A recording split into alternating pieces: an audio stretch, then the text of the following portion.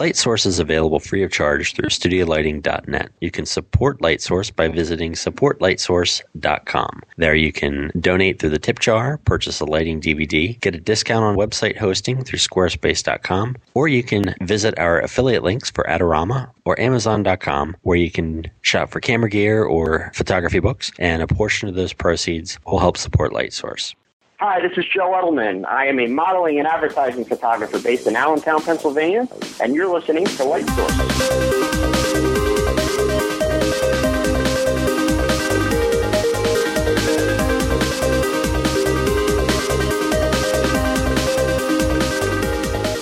And welcome to episode 86 of Light Source, the official podcast of StudioLighting.net, the website introducing photographers to portrait and studio lighting equipment and techniques. I'm Bill Crawford, publisher.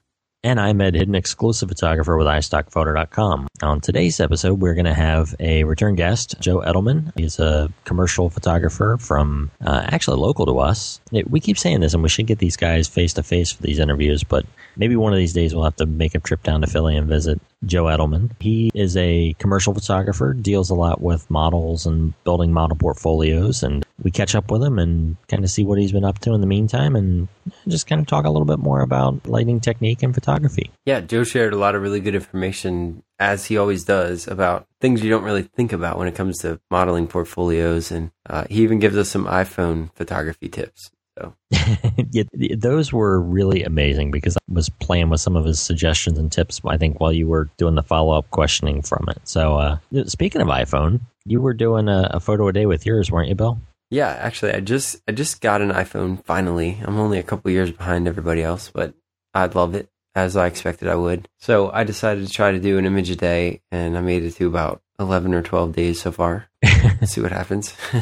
That's a tough assignment to stay on top of. It's easy because the camera's always with me, and that is great. But it's the uploading, and what I'm trying to do is keep the image processing and everything on the phone. So I'm not dumping them into Photoshop or anything like that. I just want to see what I can come up with strictly on the phone. It's kind of a challenge for me, a little creativity exercise. And I think it's a fun exercise to do with keeping the rule of keeping it all in the phone. Now, I use Photo Effects by Tiffin. I mean, have you found a program that you like best for doing your photo effects in? I do. I like that one. I like Cool Effects, which is also a Tiffin product. And I have a little page full of camera apps that I use for different effects. There's one called Cinema Effects that was inexpensive. You know what? I end up using Shake It Photo a lot as a final because it adds sort of a Polaroid Instamatic frame and does a little bit of hip processing at the end of after you've pumped the saturation and stuff. It's kind of neat. Oh, cool. Yeah, that was a fun one.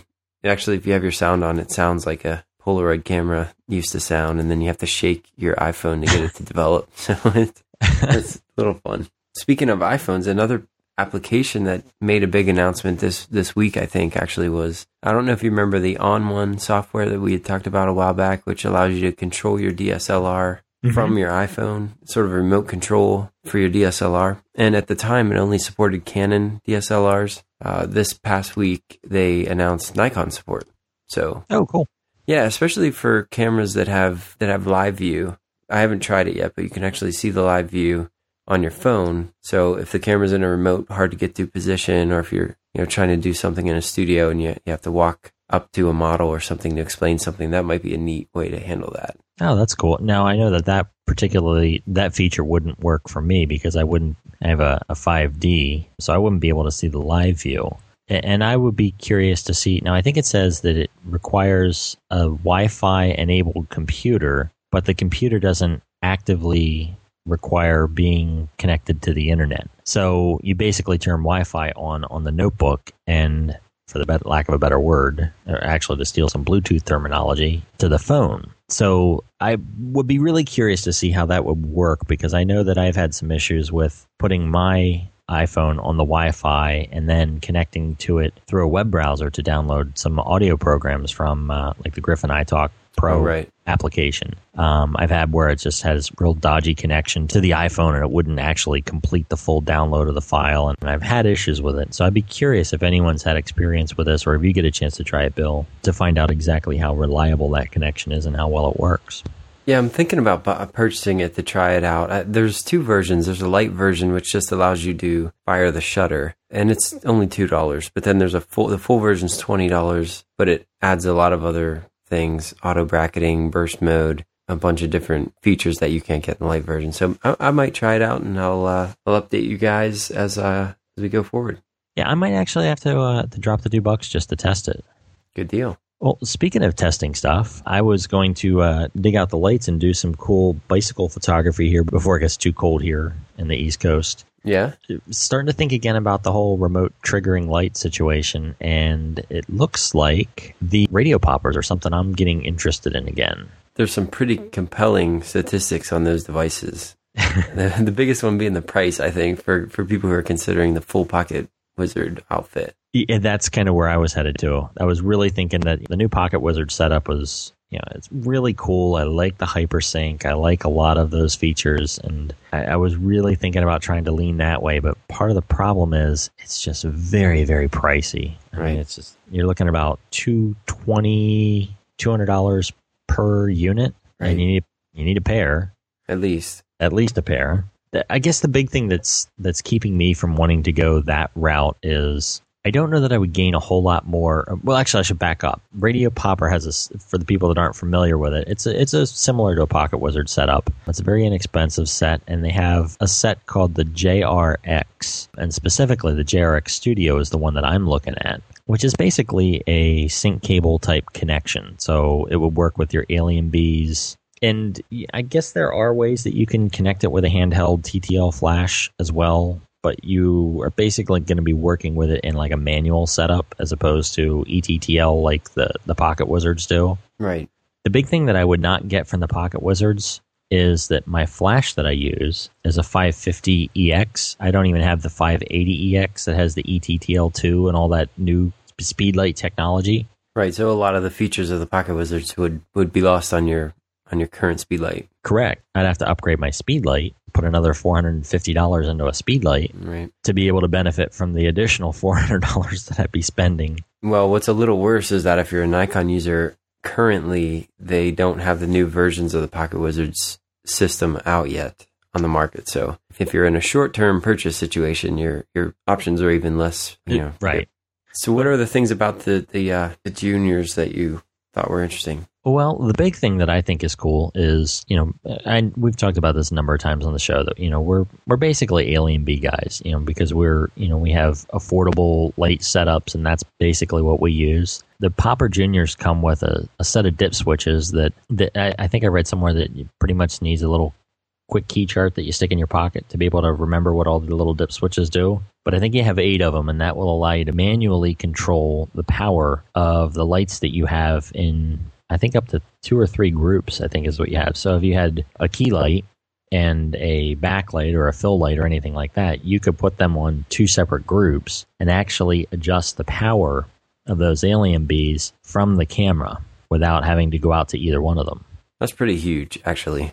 That's a big deal. That's big, and especially since, anytime I'm doing any kind of light work, I'm really not using speed lights. I'm not really using a strobist type setup. I'm digging out my bees just because they're reliable. They do good lighting. They give me more than enough power, and I have a strong back, so if I want to go outside, I can take my power pack with me. Right. But yet, being able to have all that functionality kind of is tipping my scales as opposed to going with the Pocket Wizard and getting a lot of the cool hypersync features. There's more options than just the Pocket Wizards now. Yeah, I mean, there's definitely, at the least, there's some competition entering the marketplace, which should be good for all of us. It's a pretty small operation. These guys are developing this stuff. I believe that the guys that created it were wedding photographers that basically needed a high-speed sync solution for themselves. So it's neat to see that there's people that have a need for themselves, that they went out and tried to figure it out, and it turns out that it's something that a lot of people are really interested in.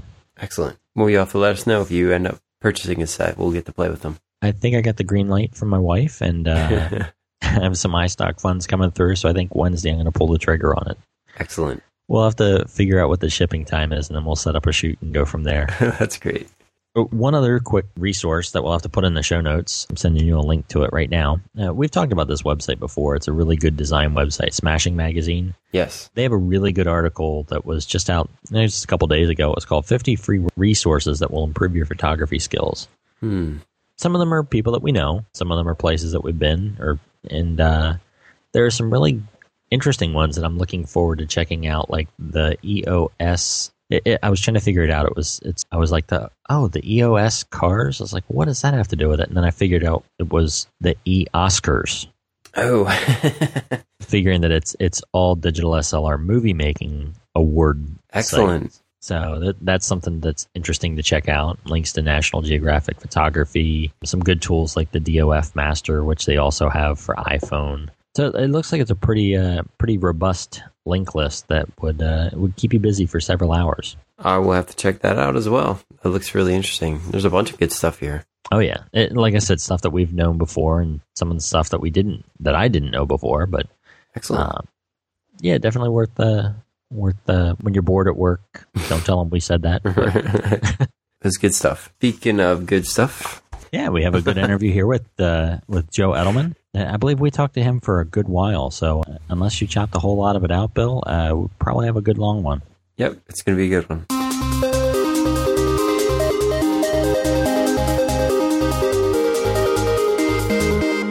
And on this edition of The Light Source, we have with us a return guest this evening. We have Joe Edelman back with us. You can follow along on his website at joeedelman.com. Joe, thanks for joining us again. Thanks for having me, guys. It's been a while. Yeah, it has. Just right before we started recording, I went and looked. I think it looks like October of 2006 when we had you on the show last. So what have you been up to in the last 3 years? I'm still shooting people. That's what I do. That's what I do as often as possible. I shoot people. Still working on modeling portfolios. I guess really the only big difference in my world lately, it seems I'm doing a lot more lecturing, doing a lot more workshops, and actually having a lot of fun with that. But business otherwise, it's holding up good. The economy has not been too much of a disaster. So I'm, knock on wood, just having a good time. Well, we've talked with a couple photographers that were on the show, a while ago and have come back to visit, and, where they've revisited their style or, tweaked their style or the way that they shoot or the way that they process their images. How do you feel like that's worked for you? Are you still kind of keeping your same look, or are you changing it up and doing something completely different? I don't know that I'd say completely different. I think it's always a work in progress.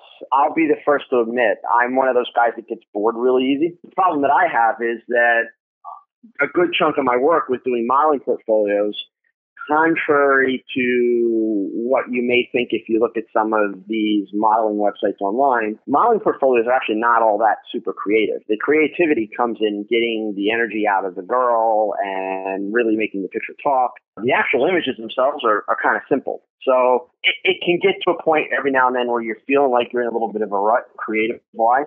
So, the challenge for me, especially in that space, is looking for things that are a little bit new, a little bit different, a little bit exciting, but yet are selling the girl, not, what kind of whiz-bang cool stuff I can do. Aside from that, then, when I'm doing kind of my own stuff or fun stuff, I'm always trying new gadgets, trying new things.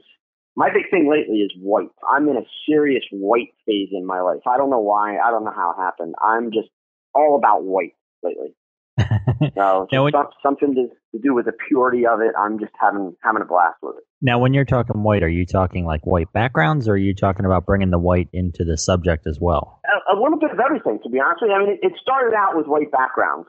I guess about a year after we last talked, I changed studio spaces. And in the new studio space, I took a 12 by 12 foot corner of the room and painted it completely white. The walls are white, the ceiling's white, the floor's white. And proceeded to hate it after I did it, and thought, what the heck did I do this for? It's really not that useful, because I never really liked white backgrounds. I always kind of found them kind of boring and kind of sterile. So over the course of the last 2 years, it's kind of been sitting here staring at me, and it was this section of the room that I just kept covering up and putting other backgrounds in front of it. And finally, one day, I just did like faux window light effect, which really was nothing more than, it was all backlit. All the light was thrown behind the model. I put 2 white scrims on either side of the lens and literally just, exposed for whatever light was coming off of those scrims. And just got some stuff that I was absolutely thrilled with, just fell in love with it. And that kind of started the whole trigger, I think, that sent me down this path. And so It's a little bit of everything with white. It's the goal is whenever I do it is not do kind of the 1980s version of a white background that's basically a stop brighter than the subject and a cleanly lit subject. I've been working with a lot of literally backlighting and exposing for the ambient light that's hitting the face. I've created these 2 8-foot-tall softboxes using Bogan's auto poles and just simply some white ripstop nylon parachute material with strobes behind them and, kind of creating this faux window light at the same time. And I think part of what's really kind of gotten me hooked on it of late, if you go to my website, if you look at my pictures, I'm all about the eyes. I don't care if the girl's wearing a bathing suit or if she's half naked. If the eyes aren't working, the picture's not working. There's nothing there for me. So part of what I'm really enjoying with this is kind of just the purity of the setting, that it actually makes it that much more important that the personality is really coming through, that there's something, in that girl's face, in her eyes, in her expression that kind of really grabs you. So yeah, I guess that's been my big hook of lately. I actually have to kind of force myself to not use the white. I'm just having a lot of fun with it, experimenting to see how many ways that I can play with it. And I guess part of what I like about it too is technically, a lot of the lighting, especially the backlighting, the stuff that kind of replicates window light, especially like, the girl standing in front of the window concept, technically it's mistakes. It's not what we consider by textbook perfect lighting. We're not talking Rembrandt lighting. It's not clamshell. It's none of that kind of stuff. So that's, I guess, also where I'm having a little bit of fun with it. It's a little bit irreverent. It's breaking the rules, but it's coming up with stuff that looks really neat. And it's not like it's artistic and that kind of stuff. It's stuff that girls are still able to use in their books. They can still market themselves really well with it. So it serves both purposes. So in terms of lighting, Joe, just to make sure I understand, you're primarily using large light sources and just sort of making a real natural feel to the room? Primarily, that's what I'm doing in the light. Yes. There's basically 2 main arrangements that I'm using. One is just taking a photogenic strobe with like a Brawley umbrella on it, a 42-inch Brawley umbrella, shoot through, and just blowing that into the corner of this white space behind the subject. And then, right on either side of the lens, I've got 2 2-foot by 6-foot panels, white panels, that are just kicking a little bit of that light back, and I'm shooting through those panels. That's the one version that completely gives you the effect of the girl standing in front of a bright window. And of course, you're just letting that whole background blow out. It creates kind of a glow around her. The other version is, I mentioned using the Bogan auto poles. I've basically got 2 of them set up that are on the side of this white space. They're about 4 feet apart. They're about 9 feet in height, 8 to 9 feet in height. And I have white ripstop nylon stretched over them. 2 photogenic heads are behind them, one about 2 feet off the ground, one about 6 feet off the ground. And I just shoot those through it. It just gives a really, really nice kind of window light effect, keeping in mind that I get a little bit of bounce back off the white wall. So it actually gives me a ratio. It's not like it's a completely even kind of light, but there's really no shadow. Everything's very soft. It's probably a progression. When we talked the last time, you guys were asking me a lot about the fluorescent lighting, that I was playing with at the time, which I still play with. I still use that a lot. But I think this is kind of a progression from that. It's a light that's very soft. It's a light that's very natural. It wraps and it shapes really, really well. And it's kind of the complete opposite of what you do with a traditional glamour lighting, where you're actually using lights that are really a little bit harsher, but using them to control shadows and wrap parts of the body. Right.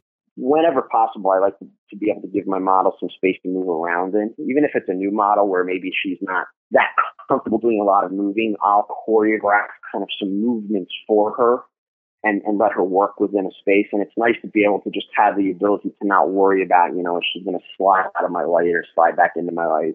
It gives me kind of a broader space to be able to work in. Okay. And not have to worry about, am I going to lose that key light or am I going to lose that rim? Is that what's causing some of the double catch lights that or are those more hard lights? Because some of them, as soon as you said eyes, that rang true for me as I looked through your portfolio and some of the model portfolios. Mm-hmm. There's a lot that had this really cool double catch light. Is that from that, or is that?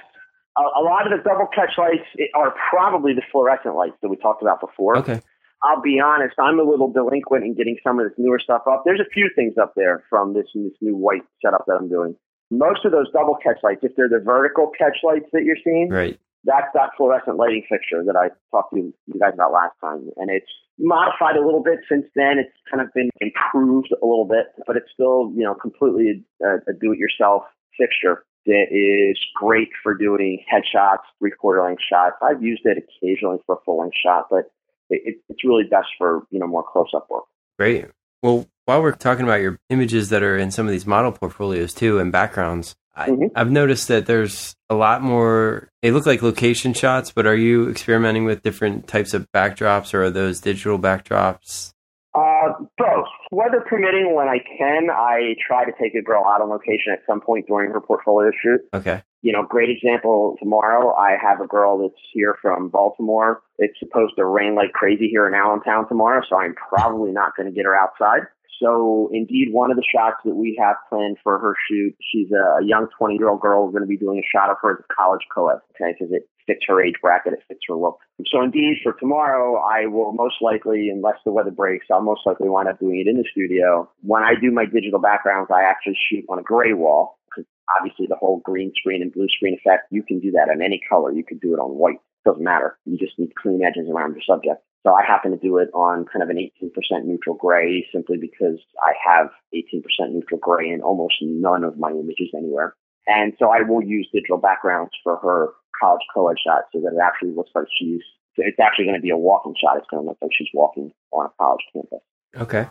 So, yeah, and the website, if you're looking through the website, if you're looking at like the lifestyle gallery, that stuff is actually mostly shot outdoors. But beyond that, throughout the site, you'll see a lot of shots. There's some stuff in the glamour section. There's some stuff in the swimsuit section that looks like outdoor shots, and they're studio shots. I think I was seeing a bunch in like the commercial images and stuff, and was wondering if some of those were composites and stuff. Yeah, almost all the commercial images, if you're seeing a location, it's a composite background. Yeah. Nice. Yeah, I do quite a bit of that. Well, I shouldn't say I do a lot now. I used to do a lot more. Again, I get bored. I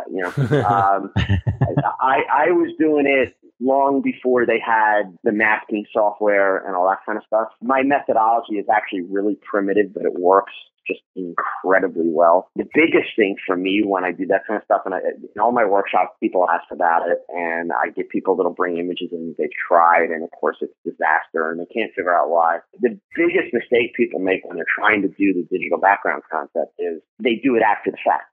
In other words, I'll do a shot, and it's kind of like, the background really sucks because I wasn't paying attention, and, maybe I could make it better. So, let's see if I can cut the subject out, and I'll throw this picture together. Yeah, if you do that 100 times, you might get lucky once and have a picture that works out really, really cool. This college shot that I'm doing tomorrow, I've already got two backgrounds sitting on my laptop, ready to go. So I know what the perspective is on the background. I know where the light is on the background. So I know how I've got to set her up. I know what kind of camera angle. The one I can shoot standing up because it's kind of pretty much an eye-to-eye kind of camera angle in the background. The other one is a very low perspective with a building, kind of looking up towards the building in the background. So that's going to be a walking shot where I'm actually going to shoot very low, looking up at her, and my background will be clean. There's not going to be any junk in the background. There's not going to be any out there. And so literally, I'm going to be able to open that image up in Photoshop, use a select tool on about, a 10 or 15 tolerance, and one click select my subject. Wow. So I don't really need, the masking softwares and all that. And don't get me wrong, there's a lot of good masking softwares out there, but I've just been doing it this way for so long. As long as I have a clean background, I can have her out of the background and on top of the new background in about 3 minutes. So do you shoot some of these background images yourself, or do you location scout and so forth? Or are you using stock for some of the models? I will location scout for the sake of finding places to go and do, shots along the way, because again, I get bored with locations once I've used them a few times. The backgrounds, I'm always shooting backgrounds. Up until probably 6 or 7 months ago, I always carried, a little Nikon Coolpix with me if I was out and about. That way I didn't have to drive my wife crazy carrying gear, when we went someplace. But I always had the little camera. And now I am a hardcore, devout iPhone crazed person. I love them. So the iPhone's with me all the time. I shoot backgrounds like there's no tomorrow. Really?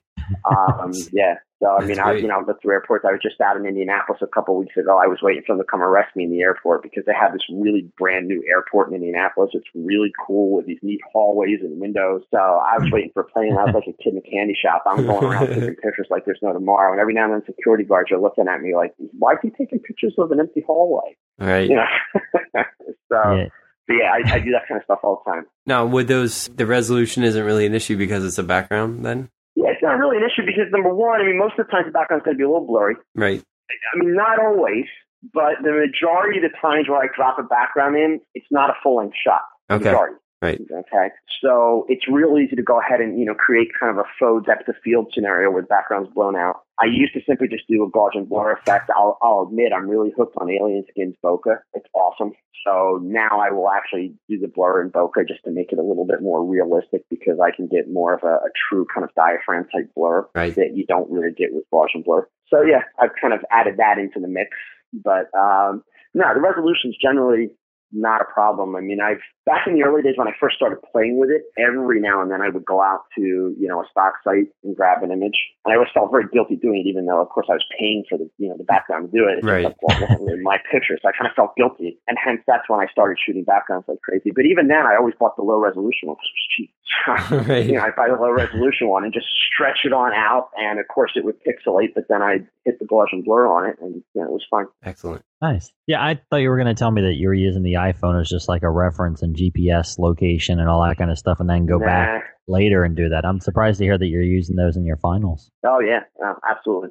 I mean, I hate it. I mean, I'll admit I have the 3GS now, so it's a 3 megapixel camera. Right. I've actually made some really nice 8x10s out of that. I haven't gotten geeky enough yet. I'm going to do it one of these days, but I haven't gotten geeky enough to run some of them through genuine fractals. But I have a feeling, they'd probably blow up pretty nice. I mean, it's not a 24 megapixel image, but still, they're not bad. Yeah, so the cool part of it is if you have an iPhone, if you play with it enough, you can even change your exposure with the iPhone. Even though it doesn't have an aperture, you can control the exposure in that camera. You just got to be a little creative. Are you going to leave us hanging, or are you going to... Okay, I don't know if you're an iPhone guy. All right, well, okay, so there's two things you do. The one is really hit or miss. Play that one first. And the other one works really well. The one that's really hit or miss, if you need extreme exposure differences, you need to find something to kind of balance the camera on so you're not hand holding it, okay? Get everything framed, set it up, put your finger over the lens, and that immediately opens the aperture all the way up. Huh. Okay. Then as you start to take your finger off the lens slowly, the aperture will start to react right away. And as soon as the camera locks in focus, it's still going to be overexposed. So if you're trying to lighten your image, that's how you can get the lens to open up. But you got to get your timing just right. You've got to release your finger off the screen at the point where you've got the right exposure. So it's very hit or miss. I admit to that one. The second one that actually I've had, you try it. The second one that I've had great results with is the aperture somehow, and I don't know all the tech specs, so I may get some hardcore Apple people that are going to contact. They wait, he's got it wrong, but in practice this works. So I don't know exactly what the technical aspects are, but with the 3GS and the ability to change where the focus is, the aperture will react based upon where you focus. So as an example, let's say you're doing a landscape, like, late in the day, kind of sunset type thing. If you tap the screen and put the autofocus in the sky, you get a very deep, underexposed kind of image. It's a silhouette of the landscape and then the nice colors of the sky. If you then tap the focus down in the ground area, it will let the sky start to blow out, but you'll get a really nice exposure on the ground, and it will ignore the bright sky. Huh. So you can use where you focus, especially if you're photographing a scene, and let's say there's a building in the scene, and there's a tree in the foreground, and there's something else beyond the building. If it's a whole scene with that camera and that lens, you've got enough depth of field. It doesn't really matter where you focus. Right. So, I'll pick an area in the scene that's going to give me the exposure that I like, and I'll let it focus there. There he is. He's trying it. I hear the camera. So again, it's one of those things. If you want to spend the time and play with them, you can actually do some really cool stuff with the iPhone. I've actually, not to get way off track here, but there's a plug-in called Camera Bag that does replications of like the old Helvig cameras and the Lolos and all that kind of stuff. I've been having a blast with those things. That's excellent. I've been shooting like crazy, and I'm trying to discipline myself. I'll admit, with all the social networking and all that stuff, I use it to market my business, but I'm trying to discipline myself to do at least an image a day. Excellent. And it's not that this is a creative idea. People are already doing it, but I'm determined to get myself to where I can do it. I want to be able to post an image a day with my iPhone. So I've been playing around. I think it's amazing. I love it. It's cool technology. I've always been a firm believer the best camera for any shot is the one you have in your hand. So great part of it is it's on my hip, like practically 24/7. My wife will attest to that. So. I think that's a great idea, taking pictures of backgrounds, and even if it's just used for inspiration, but using them in an image is even better. So Oh yeah, absolutely. Well, I mean, sorry, it's the iPhone. I mean, any of these cameras now, they're perfectly suited for doing location scouting and that kind of stuff. Right. And I'm sure there's probably a lot of people out there that would have a scenario where they do a shot email to a client and say, "Hey, what do you think of this spot?" I'd be willing to bet the people in Hollywood are using that kind of stuff keenly at this stage of the game. There you go. I have another question about backdrops and backgrounds. Yeah. Because one thing that seems to be a theme anyway is that you do a really, really good job of matching the colors of the background and the hues in the background with like outfits, for example. Is that something that you typically think of that ahead of time? Do you match the outfit to the backdrop? Or absolutely. Well, no, I match the backdrop to the outfit. As an example, I mentioned I'm doing a shoot tomorrow with a young lady from Baltimore. So she's coming in. In fact, her outfits are hanging here in front of me. She's already hooked up in a hotel for the night, so she gets to bed early and doesn't have a 3-hour drive in the morning. So her outfits are already here. They're already set up in order, and my shot list is already posted on the wall. So I already know for tomorrow what order I'm shooting the outfits in. And obviously, I knew what the outfits were before they got here. I knew about a week ago. I signed off on them. She signed off on them. I knew the colors. I knew the styles. I knew what shoes she's wearing. 2 of the outfits sounded kind of funky when she gave me the description, so I had her take a picture of them in a mirror at home, send them to me.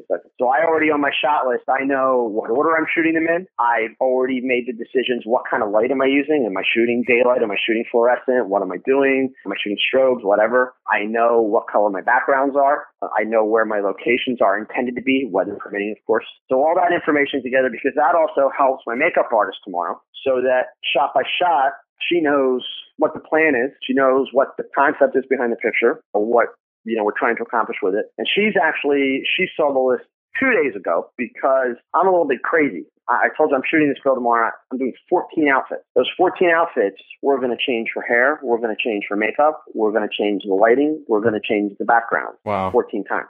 So in order to do that also, I'm sure you can imagine, we can't like make the girl's face like really crazy for the third picture and then take all the makeup off and then start over. Right. One, that just eats up ridiculous amounts of time. And 2, most girls, their face is not going to like that process. So with makeup, we have to be able to build on the makeup. So the more dramatic stuff comes at the end of the day.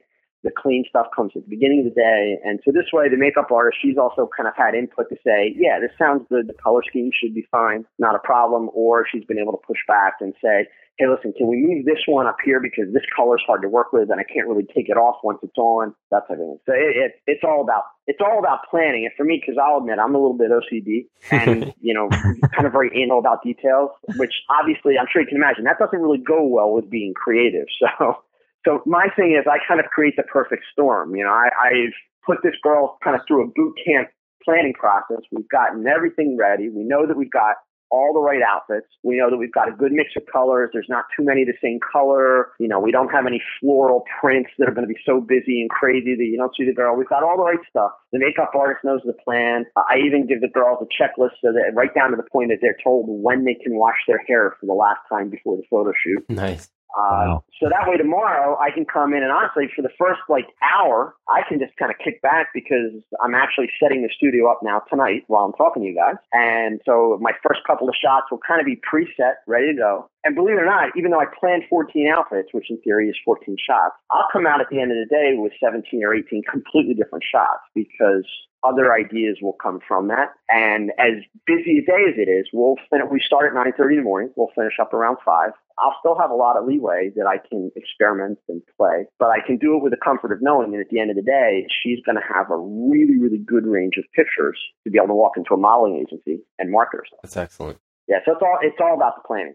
Definitely. It's all about the planning. But as far as your previous question about the colors and that, yeah, I usually start out with the outfit because the girl kind of drives that part of the process unless I found something that I'm working with. But generally the girl's going to tell me, hey, these are the colors that I have. So then from there, I will try and pick a color that's, either the same or complementary. Again, with the modeling portfolios, the kind of the challenge is, even if we're doing a character like this co-ed picture that I've mentioned a couple of times, it's all well and good to go on a college campus and shoot on location. It gives it a little bit more of a reality feel, but it's kind of a bit of a juggling act because at the end of the day, the picture still has to show how convincing the girl can be as a college student. Right. Not how cool is Joe Edelman with backgrounds and lighting, and not how amazing is the makeup artist that he's brought in to do, the makeup. So even like you guys are kind of trolling around on my website. If you kind of compare, if you look at the image galleries That's all the cool whiz-bang stuff. That's kind of me bragging, saying, hey, this is what I can do. Right. If you look at the sample modeling portfolios, the ones where the pages turn all by themselves, you'll notice that those pictures are actually a little bit simpler. Okay. They're a little bit more basic. The backgrounds are cleaner. And where I do have kind of the cool whiz-bang stuff in there, it's always at the very end of the girl's book. All right. That's really more about my creativity, not about her modeling. Interesting.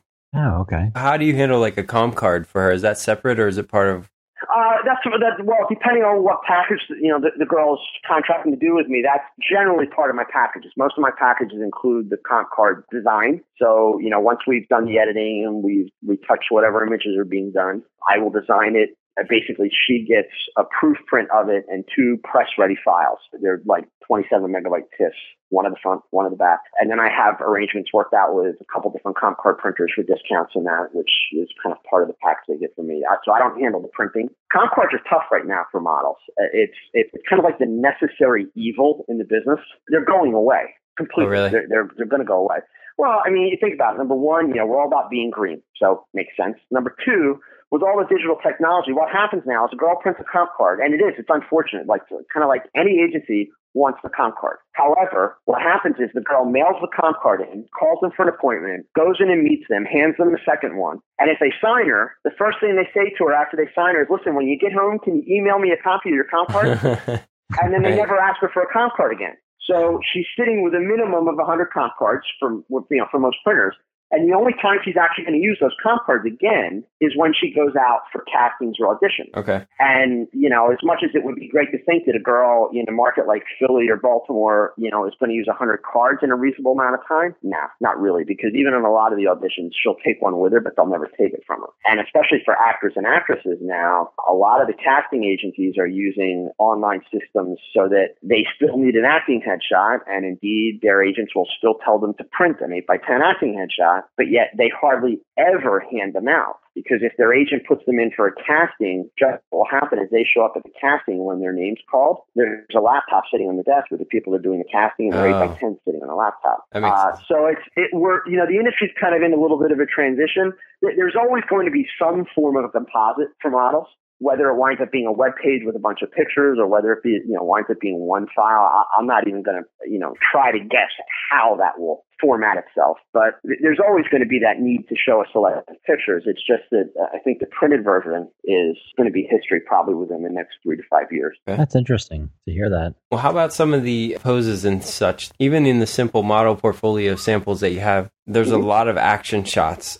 Yes. And I know we might have touched on this in the last show, but it's been a while. So are you matching them with their projected market, or do you come up with that with the model? No, well, usually that's part of what the models hire me for. I mean, my product's a bit of a hybrid in that I'm honored that you guys think I'm a good photographer, et cetera. I truly am. I love what I do. But as far as my appraisal of my work, I don't think I'm actually that amazing a photographer. There are a lot of people that do stuff that is way cooler than what I do. I consider myself blessed that I kind of found this niche where I can do stuff that I really like and do it the way that I like it, but yet people are also able to get their value out of it and accomplish their goals. So it's kind of a win-win for everybody. So that being said, what these girls hire me for is, I take nice pictures, but they're hiring me for kind of the marketing plan. So when a girl, comes in, like this young lady from Baltimore that's coming in, first thing I do when I start to work with her is I say, okay, let's look at the Baltimore market. What kind of a market is it? This young lady's an example is 20 years old. Well, if you really take a look at the advertising that's generated, in a market like Baltimore, I mean, you guys are in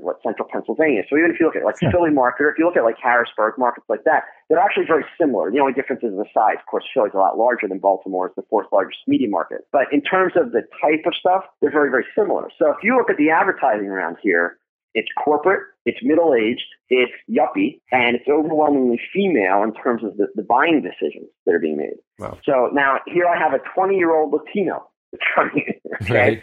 So what that means, it doesn't mean she's not going to do any work. It doesn't mean there's no work for her, but it does mean she's not in the core demographic of the market. So she's young for the market, contrary to the old myth that, you got to be modeling by the time you're, 20 or it's over. No, not for a commercial model. 20 is actually way young. And there's a simple reason for that. Commercial models are the models you see in advertising. Advertising is about selling a product. 20-year-old teenagers, they have no money. So there really isn't a lot of advertising that's geared towards them, right. And especially not in markets like this. I mean, even there's a lot of psychology in advertising. People watch Old Navy commercials and they'll come back to me and say, oh, no, that's for teenagers. And I have to argue, no, it's not. In fact, if you pay attention in the Old Navy commercials, even with the mannequins, it's families of mannequins. Those commercials are geared towards the parents of the teenagers so that the parents think it's a great place for the teenager to shop and hand them the credit card to go do it. Right. So, it's those they serve a double purpose. So for a young lady like this, the first thing we have to look at is, okay, where does she fit in the market? What kind of work is going to be there? This young lady is very aware that while obviously her goal is print work, to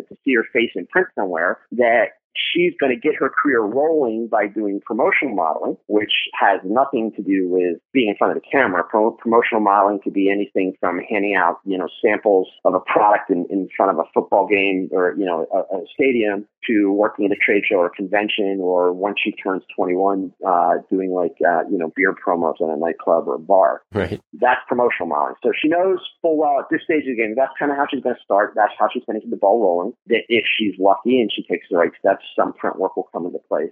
So then really what we're trying to do is we're trying to say, okay, what are the types of jobs that she's likely to do, not based upon what she wants, but based upon, if we pick up magazines and newspapers and we look at billboards and we look at what we see on TV, where does she fit? What does she look like in those things?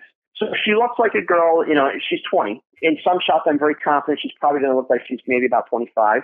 This is a young lady that's got a very mature look, so it's going to be really hard to get her down into the mid-teens. If I'm really lucky, I'm going to get her looking maybe 17 or 18, and that's probably about as young as I'm going to get this kid to look. Right. So the college co-ed is kind of an easy one. We're doing a picture of her dressed as a nurse. Real exciting stuff. Right. But the point is, if we look at Philadelphia and Baltimore and the I-95 corridor, it's the largest medical advertising market in the United States. So in a market like Philly or Baltimore, it's more important to have a picture of yourself. Usually I tell people if you're like age 20 and over, it's more important to have a picture in a medical setting, nurse, doctor, pharmaceutical tech, something like that, than it is to have a picture in a bathing suit. Because let's face it, who's going to come to Baltimore or Philadelphia to shoot a swimwear catalog? Right. Not likely to happen anytime soon. So even though everybody always, just assumes, well, the swimwear, that's like a stock shot for a portfolio. Well, yeah, but probably not actually going to get you a whole lot of work here. Right. So that's really kind of where the thought process goes in. Right, exactly, right. The thought process goes into, what's the kind of work that's there, what's available. And that's why, I mentioned even like the beauty shots in the portfolios, those are towards the back. Because realistically, if you look at beauty shots in magazines and in advertising, one, they're not done in Philadelphia and Baltimore. Two, if you look at like all the makeup ads with all the cool beauty shots, 9 out of 10 of them aren't models. They're actresses. They're famous people. They're pop stars. It's no different than every 20-something calls me and says, hey, I want to be a Maxim. I'm like, great. Do you ever really read Maxim? Oh, my God, yeah. My boyfriend gets it every month. I love it. It's so cool. The girls look amazing. I'm like, no. Do you ever read Maxim? They're like, oh, yeah. I'm like, well, no, you need to go back and read Maxim. Because if you actually go read Maxim, Maxim doesn't hire models. There's never a model on the cover of Maxim. There's never a model in a full-page layout in Maxim. Once a year, they do a lingerie layout, usually 3 to 4 pages, and they actually hire some models for that once a year. And the models are used to illustrate stories, and they're usually in the little pictures that are like 3 inches tall. So even, I tell most girls, if you really want to get into Maxim, go enter their contest, the hometown hotties contest. That's actually your best bet for getting into Maxim. But Maxim as a magazine doesn't really hire models. And the only reason is as much as people think it's all about the pretty girls, pretty girls aren't really enough to sell magazines. Even Playboy only puts 1 or 2 playmates a year on their cover. The rest of the time, it's famous faces. That's what sells magazines. So and that's a big piece of what I do, really. I call it setting realistic expectations. When people are going to come in and pay me the money, my attitude is I want them to get something out of it. And if they're not being realistic about what the business is and where they fit, they're not going to get anything out of it. They're just going to throw their money away. So my whole thing is about setting realistic expectations. That's excellent. Well, you mentioned, too, that eyes are really, really important to you. So absolutely. So I have kind of a 2-part question about that. One is, when you're shooting, how are you making sure in your lighting and also just during the session that you're getting the eyes that you want? And then also after the shot, do you do much with retouching, or is it more important to nail it while you're in the session? Well, I'm a big believer in get it right in the camera. Okay. But hey, let's face it, nobody's perfect, so I'm not going to tell you I get it perfect in the camera every time. Of course not. As a rule of thumb, the only post-processing that I will usually do on an eye is to whiten the whites of the eye a little bit. I will take out any bloodshot strands if a girl comes in and hasn't gotten the rest that I've threatened her she better get, because it still happens. So I'll take that out. The biggest cheat that I will do on eyes, and I'm pretty moral about it, only because, you know, this girl's going to go out and she's going to present these pictures to get work. If out of the course of 10 shots, the girl's got nice full eyes, and it just so happens that the best smile is one where one of the eyes squinted a little bit, or it's not full, I'll go ahead and I'll cheat and I'll open that eye, as long as I'm not creating something that's not her. Right. You know, in other words, if it's within the range where I've got other pictures and I know that eye looks that good, cool, I'll go ahead and I'll replicate that. But otherwise, no, I won't. If the girl's one of those people that, you know, practically closes her eyes every time she smiles, no, she probably shouldn't be modeling. I'm not going to go through and open up her eyes, because then she's going to show those pictures, and that's what people expect. Okay.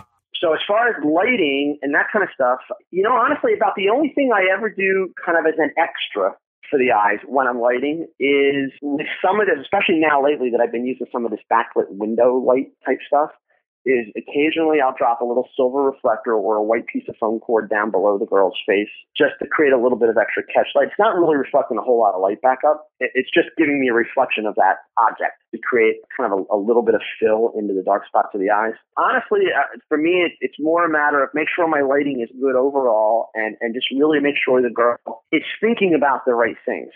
As an example, I'll never tell a girl to smile. No model has ever heard me say the word smile during the middle of a shoot. Right. Because smile's a trigger. If I pick up a camera and aim it at you and say smile, you're going to do the same thing you've done since you were about 4 years old. You can blame it on your parents. You're going to use all those muscles in your face, and you're going to pull them up, and you're going to say cheese. And if you have kids, you're at fault. You taught your kids to do it. We all do it. It becomes mechanical, and you don't think about it. And think back, for instance, especially now, I always tell the young teenagers and 20-somethings now that we're in the Facebook and the MySpace age, I always ask them the question when I start talking about this, like, tell me how come you don't have any of your school portraits on your MySpace or your Facebook page? And they all kind of roll their eyes like, they're the worst pictures in the world. Why would we ever put them on? But in all fairness, those school portraits, the lighting's better than any of the snapshots on the Facebook pages. The camera angles are better than any of their snapshots on the Facebook pages. They're in focus, all that kind of stuff. But yet they hate them. Right. The reason they hate them is the pictures on their Facebook pages, they were actually happy. Yeah, exactly. So it shows in their eyes. It's that sparkle. Okay. And indeed, even if you try this at home in front of a mirror, if you look into a mirror and cover your mouth, hold your hand over your mouth, and literally do cheese and smile, you'll see your eyes light up. And then while you still have your hand over your mouth, keep your lips pressed tight together, but start to think about the most happiest thing that you can think about. I'm talking like to the level of a little kid going into a toy store where the eyes are big, and watch your eyes light up. And you can tell that your face is smiling, but yet there's no smile. The problem with a smile, a traditional smile, it's actually boring. We all know what it is. It's an icon. We see it all the time. In fact, and this is not just a Joe Edelman thing, the next time you walk into Borders or Barnes & Nobles, go to the newsstand and look at all the magazines, especially with all the personalities on them, okay? Look at the faces. Tell me how many times you see a perfect smile. Yeah. 80% of the time or more, you won't. What you see are flawed expressions. And that's my big phrase that I use. That's what I should have trademarked it, because I love the phrase. But it's flawed expressions. And that's what you're seeing on my website, meaning it's eyes first. Eyes have to tell the story. The mouth is window dressing, okay? Even a smile, when the girl's smiling, it's the eyes that are doing the smiling. The mouth is window dressing. It helps to finish the story, but the mouth is not the story. And again, because a traditional smile, a full smile, everybody knows what it is, so people tend not to pay attention to it. It actually it takes away from the picture a little bit. All right. So really what I do is I teach the girls the premise of, look, modeling is acting. A big mistake that girls make in modeling portfolios, and we may have mentioned this the last time that we talked, this was a while ago, but people start out to do a modeling portfolio and they think that the idea is to get a bunch of pretty pictures of themselves. And that could not be from the truth. That's the worst thing you could possibly do, because the unfortunate reality, advertising is big business. Nobody cares about the model. It's not about the model. And besides, when she walks into a modeling agency, or when she walks into a client for an audition or a go-see with her portfolio in her hands, she's standing right there. They can see what she looks like. They can see that she's pretty. They can see that she's got a nice figure. They can see she's tall, short, whatever. So one or two pictures, I mean, you guys are photographers, think about it. One or two pictures, we could convincingly show that she's photogenic. Right. So that raises the question, well, then wait a second, what's this portfolio thing about? The portfolio is to tell a story, but not about who she is, about what she can be. How young can she look? How old can she look? Convincingly. What is the range of emotions and expressions? What are the different characters, hence the nurse, the college co-ed? That's what clients want to see. They want to see the characters that they're looking for, and we talked about Philadelphia and Baltimore being medical markets. If somebody's casting for an industrial video or a print ad for a nurse, yeah, you would think that if, a 20-something walked in, they could look at her and say, well, yeah, if we pulled her hair back and put her in scrubs, she'd make a good nurse. And indeed, they actually probably could do that. These are advertising people. These are marketing people. They're creative. Right. But in reality, they're not going to do that. They want it to hit them over the head. Okay. They want to see the girl pull out a picture and say, look, I'm a nurse. There is. And that way they say, right. That's it. That's what we were after. There is. So that's what the whole thing with the modeling portfolio is about. And so all of it, though, is communicating with the eyes. I mean, go watch a movie. That's what close-ups are all about. It's not what they're saying. And you're not paying attention to their mouth when you watch a movie on the big screen. You're watching the eyes. The intensity comes from the eyes. Because even if you watch the amount of movements, especially, you get into two characters having a close-up conversation and the camera goes in tight on one of their faces, if you watch, their faces hardly ever move. Right. They're doing it all with their eyes. It's, it's what's coming out of the eyes. So that's, what is that old quote, eyes are the window to the soul? Sorry, that was a really long answer to your short question about how I like the eyes. I don't do anything extra special for the eyes. It's really about getting the girl to give me that extra special. Okay. I mean, again, people tend to think my lighting's really creative, and I'm flattered by that. My lighting's actually really basic. Like, I teach a glamour workshop, and in the glamour workshop, I talk about 4 different lighting setups. That's it. Wow. Now, there's probably a million variations you can do on those 4 setups. But let's face it, there's only so many different ways to light a person when you're trying to create these images that are actually somewhat generic. Right. So, I mean, it's the same with poses. Models are like, well, where do you come up with all those great poses? Well, heck, go pick up a JCPenney's catalog and actually start to catalog the poses. And you'll suddenly find out there's actually only about 10 poses in the whole catalog. There's like 1,000 variations on those 10 poses, but, there's only so many different ways you can stand a human body and still have clothing look good on it. Right. So that's really kind of what it all comes down to. There's a lot more simplicity than kind of meets the eye. I mean, part of the reason why I tend to match the colors to the outfits in that is because I really want to minimize the outfit. I'm really trying to make sure that it's the girl that jumps out of the image, I see. Okay. not the outfit, not what she's doing, not her hair. Right. So by putting all those colors together, that kind of neutralizes everything. So again, there's a little bit of psychology behind it. It's trying to make sure that, it's really ultimately the girl that's standing out. So if I've got an orange outfit, I'm going to get orange in the background. Okay. And it's not a 100% rule, but a lot of the time, yeah, that's the direction that I would go. Excellent. Real quick, you were saying about, kind of beating the art director and stuff over the head. Coming from being an art director, several years ago, that's so true, because when we would look through the modeling portfolios, we'd be looking through them and go, oh, look, this person is can pull off medical, or they can pull off business. Yep. Sure. And, well, the other piece of it is when you get a girl that just comes in with pretty pictures, you're oftentimes taking a risk. Like you mentioned before about all the pictures I have with them dancing and moving. A big part of the reason for that is anybody can look pretty and anybody can be photogenic. But since you were an art director, you can probably relate to this because you probably had the experience where you had a really pretty girl come in, you loved her look, everybody signed off on her, you thought she'd be perfect for the job, you bring her on the set for the day to shoot, and she turns out to be a drip of a personality, and either your photographer or your director or production manager, whatever, they're pulling teeth all day long to try and get something out of this girl that's going to help sell your product. So a big part of the reason why I do all this high energy stuff is so that people can see right out of the box, hey, this is a girl that'll get in front of the camera and is not going to worry about how stupid she looks or how dorky it looks. She's going to get in front of the camera and she'll put it all on the table if needed to. So it's actually kind of a big selling point because believe me, the agencies see no shortage of just pretty girl pictures. There's no shortage of that. Right. So a big way of making these girls stand out is to show that, yeah, she's an actress. Tell her what you want, she'll deliver it, or at least give it one heck of a shot. Makes sense. One thing that we wanted to speak about is you're doing some cool workshops, and it looks like you still have a number of them on your calendar for the remainder of 2009, and it looks like you have some for 2010 already scheduled. Tell us a little bit about the different types of things that you're teaching people. Okay. The workshops have turned out for me to honestly be a lot of fun. I mean, yeah, I make some money, so that's always a good thing. But I've gotten into the habit, my own little selfish habit, is I always book a shoot for the day after my workshops because I actually have a lot of fun going into a workshop and spending a day talking with people that don't know how to do what I do and having to justify what I do. Because I do it every day. I don't always think about it. Right. And I come out of them very energized and like just really dying to go back in the studio and shoot something. So I've gotten to the habit now, anytime I have a workshop, the next day on my calendar, I've got something scheduled to shoot. But I've been doing a series of workshops actually through a company down in Chesapeake City, Maryland called Horizon Photography Workshops. It's run by a gentleman named Steve Gottlieb, who's published a whole series of books. Steve does a lot of kind of landscape work and people work. He used to do a lot of corporate photography. And he brings in people from all over the country. He's got shooters from National Geographic. He's got a lot of people that have published their own books. He does all kind of topics. My role there, I do a series of workshops on fine art figure nudes with high emphasis on the fine art, not glamour or, any of that kind of stuff.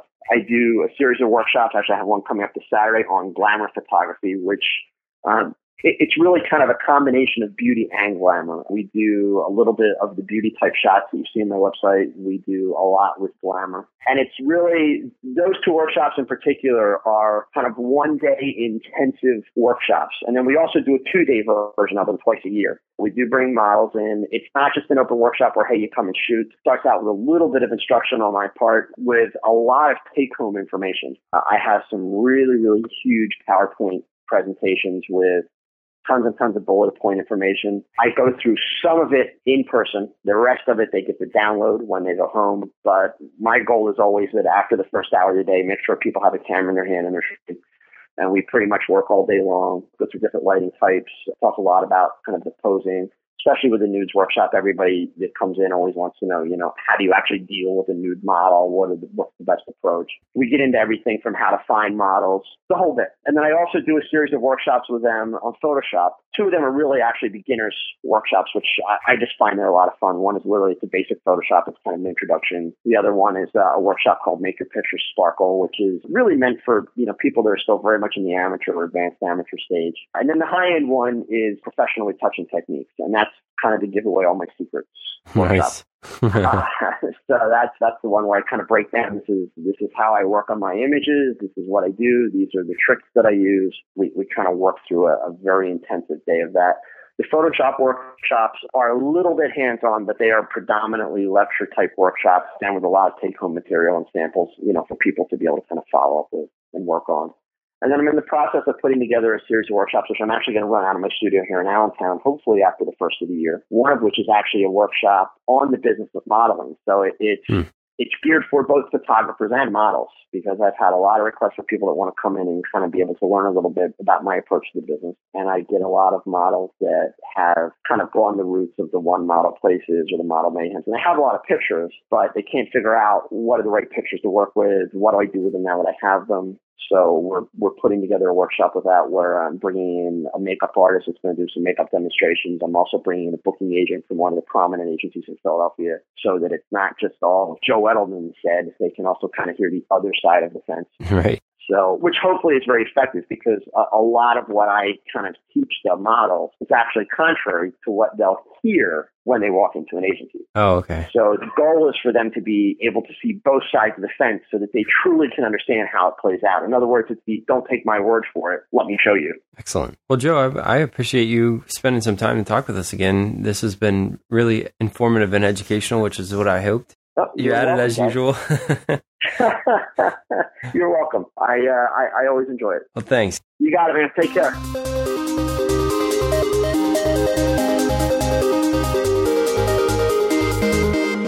Well, that's all we have for this episode of Light Source, the brightest podcast on the internet.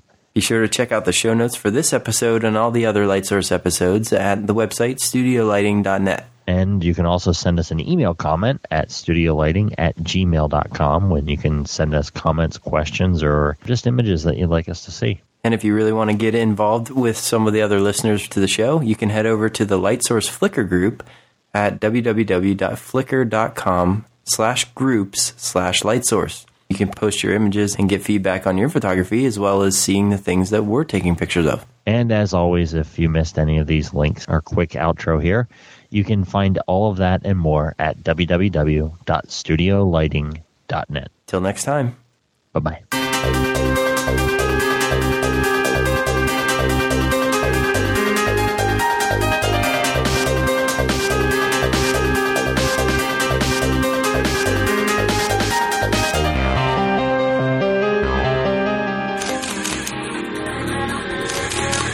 Check out this show and more great photography podcasts at photocastnetwork.com. podcastnetwork.com.